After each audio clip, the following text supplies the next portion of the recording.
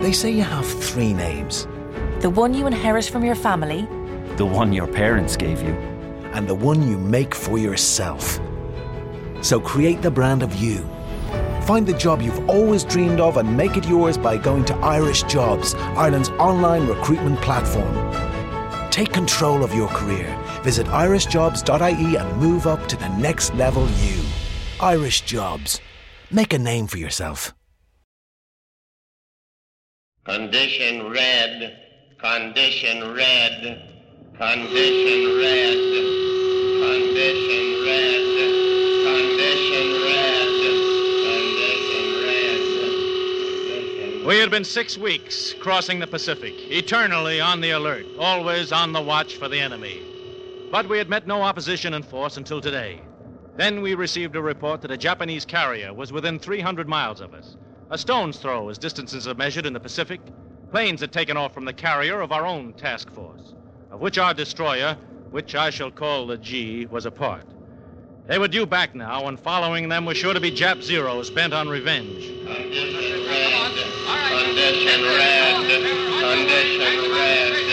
Condition red. Condition red is an expression used to indicate that we're about to engage the enemy.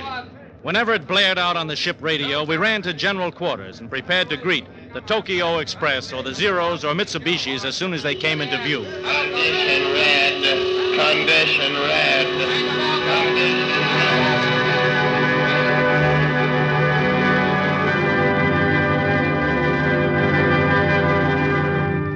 Words at War, presented by NBC in cooperation with the Council on Books in Wartime, is bringing you another radio adaptation of an important war book, Condition Red, the story of destroyer action in the South Pacific, written by Captain Frederick J. Bell of the United States Navy.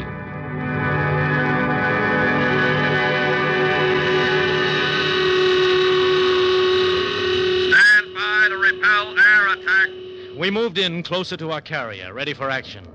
Within the steel walls of our destroyer, the G, 300 officers and men took a last-minute inventory of their tools of war. In the wardroom, the surgeon opened out his equipment on the officer's dining table. On the bulkhead, he hung up a square canvas fitted with pockets and pouches for kits of medical hardware. He laid his bottles along the leather seats to cushion them against the shattering concussion of gunfire. Across from the radio shack, in the cramped quarters of the coding room, the communications officer stuffed a sea bag with our secret books. Weighted the bag with fire bricks so that it could be thrown overboard if the ship had to be abandoned. Far below deck, the engineers cracked their valves wide open and the turbines sang in higher key. In all lower deck compartments, there were wooden shores and wedges ready to plug shell holes. The men of the repair parties waited to fight fire and explosion and the inrush of water. Everyone wore a steel helmet. The men topside were bundled in life jackets. Below decks, in the fierce heat, the others kept their jackets within easy reach. Unnecessary electric power and water supply were cut off. Wherever men were stationed, there was fresh drinking water handy, for battle action brings intolerable thirst. All these and 100 other details were attended to, almost subconsciously. Within 2.5 minutes from the first alarm, every station was manned by the men who fight this war. Aboard our destroyer, the G, kids and young men. A journalist, a mining engineer, a manager of a textile mill, a cattle raiser, a clothing merchant, a lawyer, a teacher of public speaking, a broker. 300 of them waited for the Zeros to attack.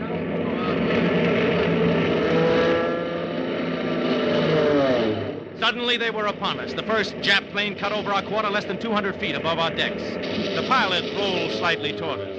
In the after cockpit, the gunner leaned out and thumbed his nose. Seaman Robert Otto let the fingers of his left hand slide along the trigger of his 20-millimeter gun. And before that Jap hit the water, Otto was firing on a new target.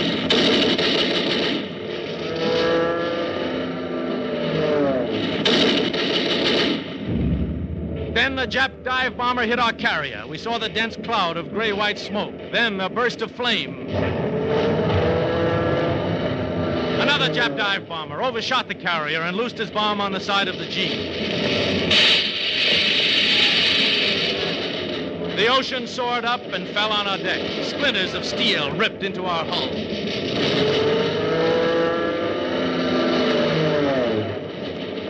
Another Jap plane pulled out of its dive and droned by us. We could have hit him with a rock. But the gun crews, still wiping water from their faces, shaken by the bomb, didn't see him. But Chief Gunner's mate Hoppers saw him and yelled at the gun crew on the starboard side. They couldn't hear him in the noise of the battle. So Hoppers reached down, ripped off one of his shoes, and threw it at the nearest gun captain. It was a bullseye. The gun captain turned. Hoppers pointed frantically. The gun captain saw the plane just in time. His gun barked and the Jap plane spun and tumbled into the sea.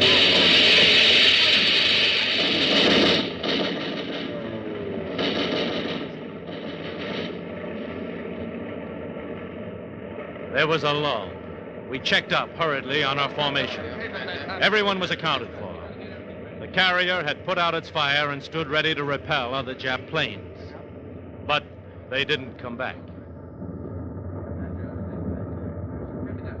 Task Force Commander to the chief. Proceed to the north. Pick up any of our plane crews that may be in the water.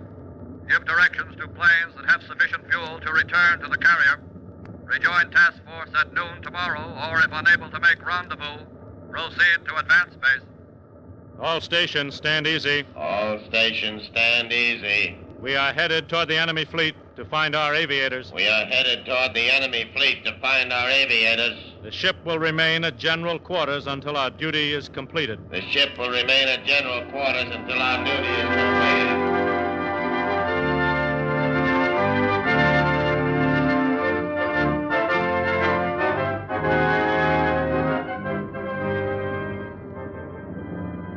How are the wounded? All right, Captain. Causey has a mean chest wound, but he'll come around. Good. How was it below, Chief? Well, not bad, Captain. Got up to 140 degrees in the engine room, but we didn't have any trouble. It kind of looked like nice shooting. It looked like nice shooting. That was one of our jokes. The engineers never saw a shot fired. They tended their engines, gave us steam and answered the calls for speed, but never witnessed an action. So there's a nice little bomb hole at frame 30 starboard, but we put in a temporary patch and she's not taking any water. Good, Ross. What's the matter with you? Nothing, sir. You're all covered with blood. Oh, I got that from helping some of the gun crews below, sir. Oh. Sir, did you happen to see the Jap that thumbed his nose at us? Yes, I did, Ross. Well, sir, I thought you'd like to know. We got him, sir. Good work, Ross. Well, gentlemen, suppose we order up some coffee.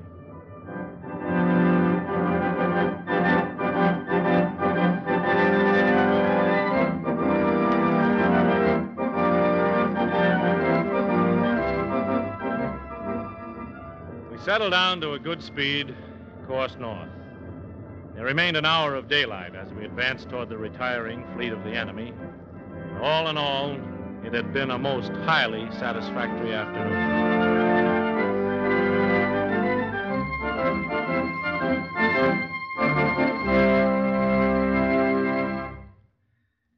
I'm writing about just one destroyer, which I've called the G. Can't tell you its real name, and I'm glad I can't, because the Navy permits us to use actual names only of ships that have been sunk.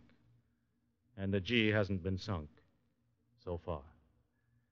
But this is not just the story of the G. It's the story of all destroyers, the hottest, coldest, fastest, rough-ridingest ships in the world. They're uncomfortable and wet. They have a hull so thin you could break through it with a hammer. They have the horsepower of a battleship and less armor than our newest bombing planes.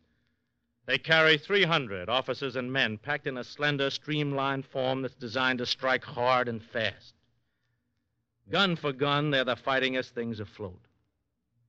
The destroyer's a triple threat weapon designed to carry the offensive against submarines, aircraft, or surface vessels. Its guns are double purpose, high angle for planes and hard-hitting flat trajectory for surface work. Its torpedoes make it the most dangerous ship in the fleet for its size. Now, on a large ship, a man can be reasonably certain of things. Certain days bring certain drills. Certain hours are taken up with previously prescribed duties. Things go according to plan. Not so on a destroyer. There can be no such adherence to plan. Destroyer duty's hard duty, and yet men swear by these rugged, rough riders of the sea. They may find the going a little tough at first, but if they've got the stuff that destroyer men are made of, they'll fit in.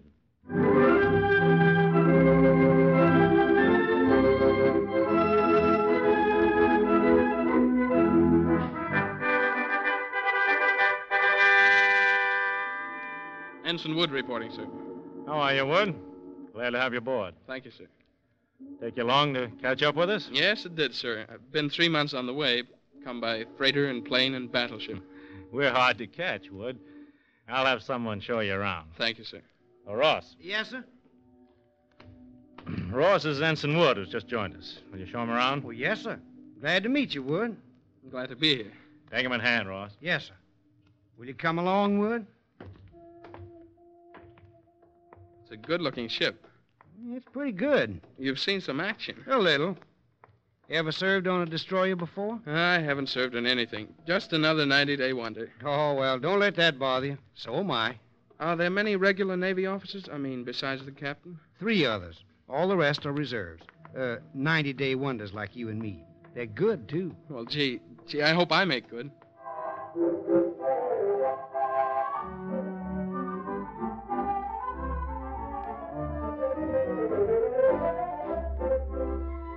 I think the chances are that brand new Ensign Wood will make good. I'm constantly amazed at the way these reserves learn their jobs. The 90-day wonder, so called because he's commissioned after a 3-month course, has brought a new breath of life to the service. He requires more supervision than your Naval Academy graduate. He makes mistakes, and for a time he does weird things to the language of the sea. He calls the bow of the ship that part of the boat up front, and describes anything that he doesn't know exactly as a gadget. But he falls in with naval routine so readily that after he's been on board a month, I never know or care whether he's a regular or a reserve. We put on our mettle to train him, but it's easy to train a man who wants to learn. And the so-called 90-day wonder, with his varied civilian accomplishments, brings a fresh and inspiring atmosphere to shipboard routine.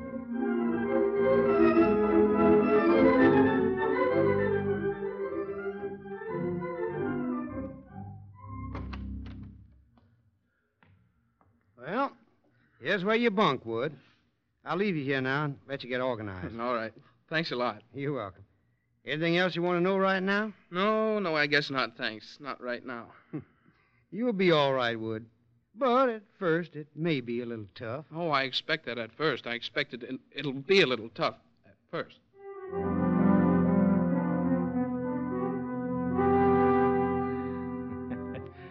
No, it won't be a picnic for young Ensign Wood.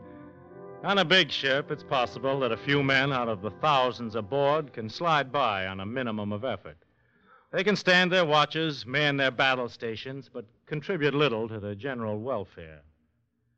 On a destroyer, there can be no deadheads. A man pays his freight, does his job, and more besides, or pretty soon he finds himself at the gangway, waiting with bag and hammock for transfer to another ship.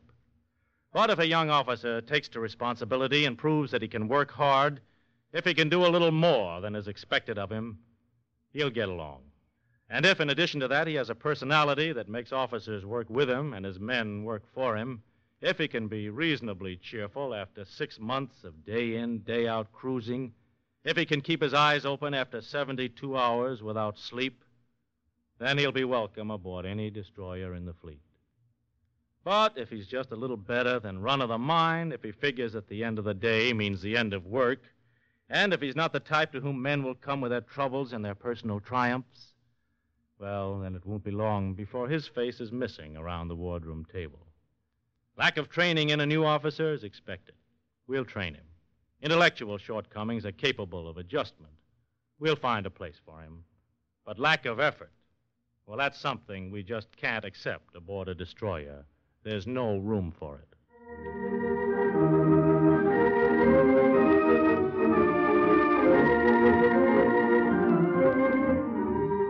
Following our battle with the Jap planes, the G slid through the Solomon Seas with oil enough for just 24 more hours, sloshing in her tanks. The doctor reported the wounded in good condition, even Causey, whose chest wound had worried me. The decks had been scrubbed down, cleaned of the bloody reminders of the battle. We'd gotten a little sleep by the next morning, which dawned bright as a Chamber of Commerce booklet. There was a refreshing nip in the air, and the sea was a pale blue carpet. The walking wounded came topside to bask in the sun and in the admiration of their comrades. They wore a jaunty air, but they'd had a scare, all right. You can't collect a bullet or a fragment of hot steel without thinking. Thinking, gee, supposing it had been just a half inch to the right. Supposing I'd been picking up a shell just then. Supposing... Well, it leaves you a little weak. Things were very calm that beautiful morning, when suddenly... Sail ho, 1.4 to starboard beam, sir. Looks like a carrier. Right standard rudder. Get a bearing on that ship. Aye, sir. We put our glasses to starboard.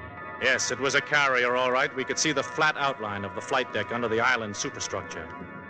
Funny we hadn't picked her up while she was still hull down. But no one's eyes were much good this morning. After all, you had to sleep sometimes. I stepped to the Polaris to get a bearing and check our course. Tell the Commodore we have the carrier in sight and we're headed for her now. Aye, aye, sir. I squinted through the vanes and moved the bearing circle to the right, paralleling the horizon. But nothing appeared. We couldn't be that blind. I grabbed for my binoculars and looked again. There was nothing. No carrier, no ship, nothing. Sir, it seems to be gone. Gone, but where could it go? Well, beg your pardon, sir, but could it be that That was no carrier. That was a dirty, It stinking was a Jap. submarine, sir. Submarine. She's submerged. Yes, the realization came to us all at once. It was a submarine, a Jap submarine. General quarters.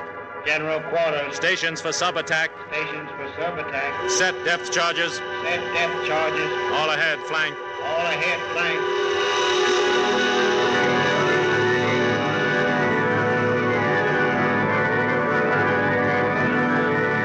The G went into action. This was her special business, getting a submarine. The gun crew swung the muzzles of their main battery down toward the sea.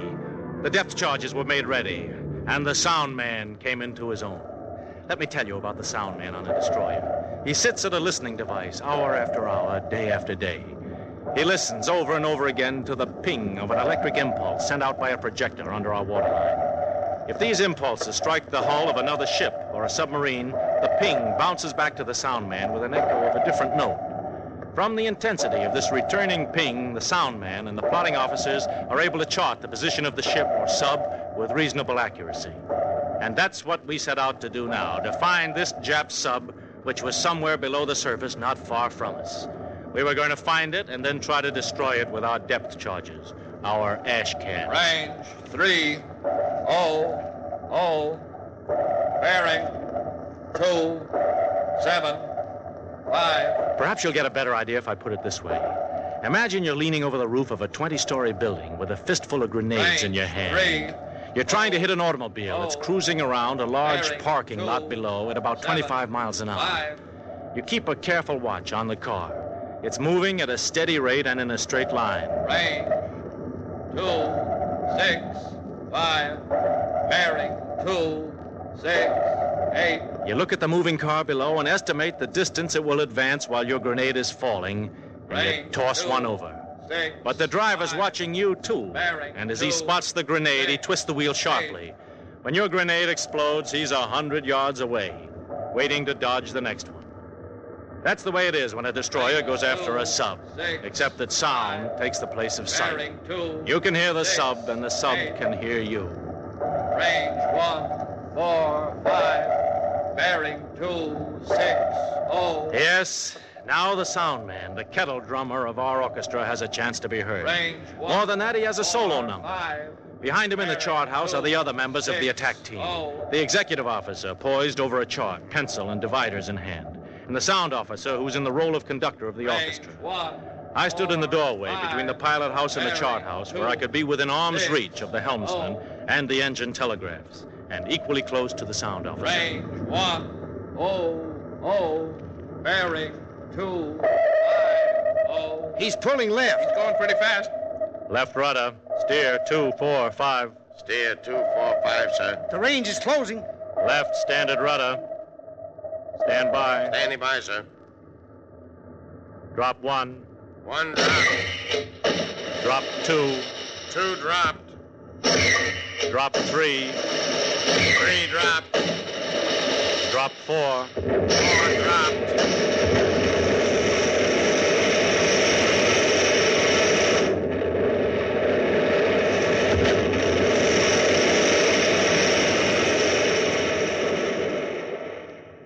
We hadn't hurt him. The Jap sub was making radical maneuvers at the expense of his batteries, but he couldn't continue them for long. We picked him up on the sound gear again and came in for the second run. That run was better, but the Jap dived deep in his hole and our charges exploded above him. He's going to run down his batteries if he keeps up that speed. Yeah, unless he runs us out of ash cans first. Fantail reports both racks reloaded, sir. Very good. Starting the run. Pick him up as soon as you can. All ahead, standard. Contact, range 240, bearing 315. The third run was no good, but the fourth one did the Jap some damage. There were plain indications that he was trying to surface. We swung around for our fifth attack to help him make up his mind, praying that our oil would hold out. Task Force Commander to the G. Do you still have contact with the submarine? Still have contact. Sending 2 destroyers to back you. When they have made contact, proceed to tanker. Hope we can get... We needed oil, all right, but we had found this Jap sub. We'd softened him up, and by golly, we were going to finish him ourselves without any help from our sister destroyers. We had depth charges remaining for just 2 more runs. Come on, let's get this guy. Make it good. Make it good. He must have been one whale of a submarine. We knew that when we mistook him for a carrier. Our next attack punished him some more. He was groggy, but still in there fighting. And then we had just one more chance, a handful of ash cans left. And the 2 destroyers from the task force now in sight, coming up fast, eager to be in on the kill. We wanted this sub for ourselves. We wheeled and started in for our last run. Range 100, bearing 250. Stand by. Standing by. Make this one good. Make this one good. Drop 1. 1 dropped. Drop 2. 2 dropped. Drop 3. 3 dropped.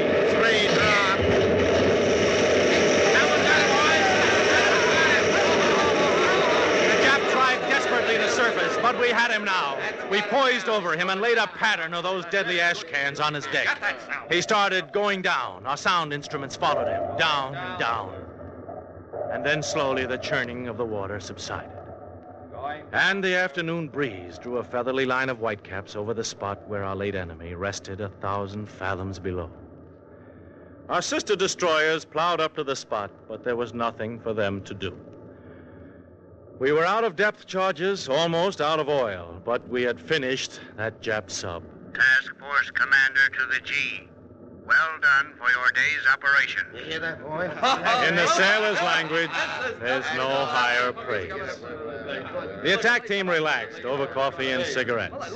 The torpedo men came to the bridge to receive a pat on the back. The sound man, who had been bored to death a few hours before, was fairly bursting.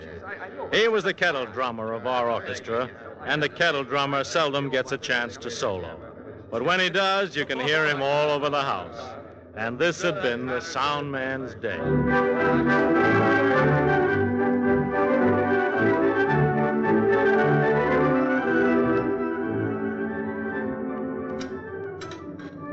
More coffee, Wood? Thanks. Man, I never drank so much coffee in all my life. Oh, shucks. You haven't had more than 6 or 7 cups. Well, how you like it so far? It's great. Boy, that was some action before. Yeah, I like it great. Yeah, that's good. Well, is there anything you want to know? Oh, lots of things. Oh, I see. You want facts. That's right. All right, then. Stem to stern, the G measures 348 feet. Mm-hmm. She's 36 feet across the broadest part of a beam. She's built for speed, and she doesn't waste an inch of space. You bumped your head yet? Matter of fact, I did. How'd you know? There's exactly 18 inches of headroom in your bunk. Till you remember that, you're going to keep on bumping your head, too. Yeah? Yeah. Do you figure on raising a beard? Well, I hadn't thought of it, but maybe I'll Don't try. do it. Against regulations? Navy regulations say it's all right for a man to raise a beard if it isn't grotesque. I see. Our skipper considers any form of facial furs or foliage most grotesque. No beards. Okay, no beards. Destroyers aren't, Well, they aren't dress-up ships, as you may have noticed. Sometimes we out so long that our trousers start growing a fringe and our shoes get to looking like they belong to a cotton picker with sore feet. Last time out, we were gone so long only one man had as much as 2 pair of entire socks. We call him the Dude. The Dude, huh? Yeah. This is a good eating ship. Yeah, it's fine. This morning I had This morning you had fruit, cereal, ham and eggs, and coffee. That's right. Tomorrow morning you'll have cream chip beef or hot cakes and syrup and coffee. Noontime you eat your big meal. Soup, 2 or 3 vegetables, pork chops or roast beef or chicken, dessert and coffee. Well, say, how about some more coffee? Huh? No, really. Oh, come on. Give me a cup. It's good for you. Okay. Yeah, that's the stuff. This is not any conducted tour, as you may have surmised. Now, on the battleships and cruisers, they have a gay old time. Well, here's your coffee. Thanks. But we haven't got any room for deck tennis or shuffleboard on the destroyer. You like ice cream? Sure, I like it. Well, you're going to just adore ice cream on this ship, because we haven't got any. No room. Once in a while, when we latch onto a big ship refueling, why, they'll send us over a couple of cans of ice cream. It'll be the best ice cream you ever tasted. But try to get it out of your mind in the meantime. I'll try. You will learn to have a new respect for fresh water, Mr. Wood. Well, we got enough, but you don't go wasting it. When you take a shower, turn off the water while you're soaping. Right. And, Mr. Wood. Yes, sir. Please arrange not to be caught in the shower when General Quarters is sounded. You will find it most embarrassing to man your gun station wearing nothing but lather. I'll try to watch that, sir. That'll be a good idea. Sometimes, although we do not guarantee this, we will come into port. On such occasions, Mr. Wood, yes, you are expected to conduct yourself as an officer and a gentleman. You will not exhibit yourself in public places except under the most favorable circumstances. Privately, you may enjoy a friendly little glass with your comrades. Well, thank you, sir. Escort proper young ladies to the cinema, and you are even permitted to raise your voice in song of a decorous nature. No, I think I have that straight, Mr. Ross. Mm-hmm. Summing up, Mr. Wood, may I say that you have made yourself a part of the darndest ship ever invented. You don't say. The toughest, most uncomfortable ship ever to come out of a designer's nightmare. They are simply impossible. And you love them. Yeah, sure. One final word. Do you enjoy sleeping? Sleeping? Yes, very much. Mm-hmm. Please try to break yourself of this most unfortunate habit. I'll do my best. On destroyers, sleep is something we prefer not to discuss. Until you can forget it for 72 or 96 hours at a stretch, you will be a very unhappy ensign in the U.S. Navy. I see. Now, there's one thing more, and then I'll show you the... Condition red. Hey, what's the matter? Shut up, kid. Let's hear it. Condition red. Stand by to repel air attack. Come on, man. Let's go. Right behind you, Ross. Condition red. Stand by to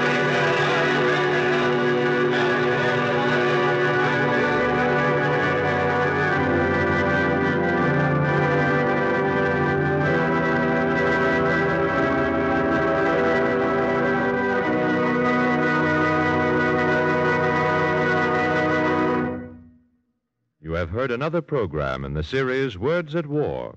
Tonight, a dramatization of Condition Red by Captain Frederick J. Bell of the United States Navy. The adaptation was by Gerald Holland. The production was under the direction of Anton Leader, with music by William Meader. Alan Bunce was heard as Captain Frederick J. Bell, and others in the cast were Jerry Macy, Jack Lloyd, and Jeffrey Bryant. Next week, you will hear White Brigade by Robert Goffin, a true story of the Belgian underground.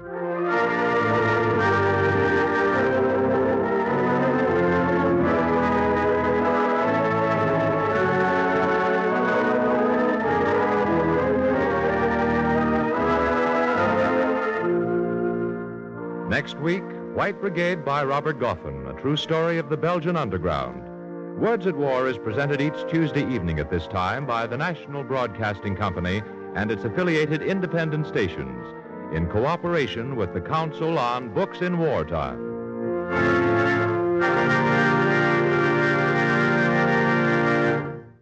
This is the National Broadcasting Company.